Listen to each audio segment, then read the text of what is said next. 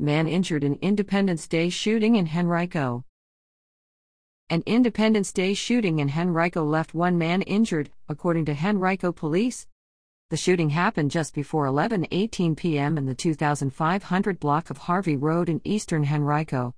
First responders found the man suffering from apparent gunshot wounds and took him to a local hospital. There has been no update about his condition. Police continue to investigate the incident.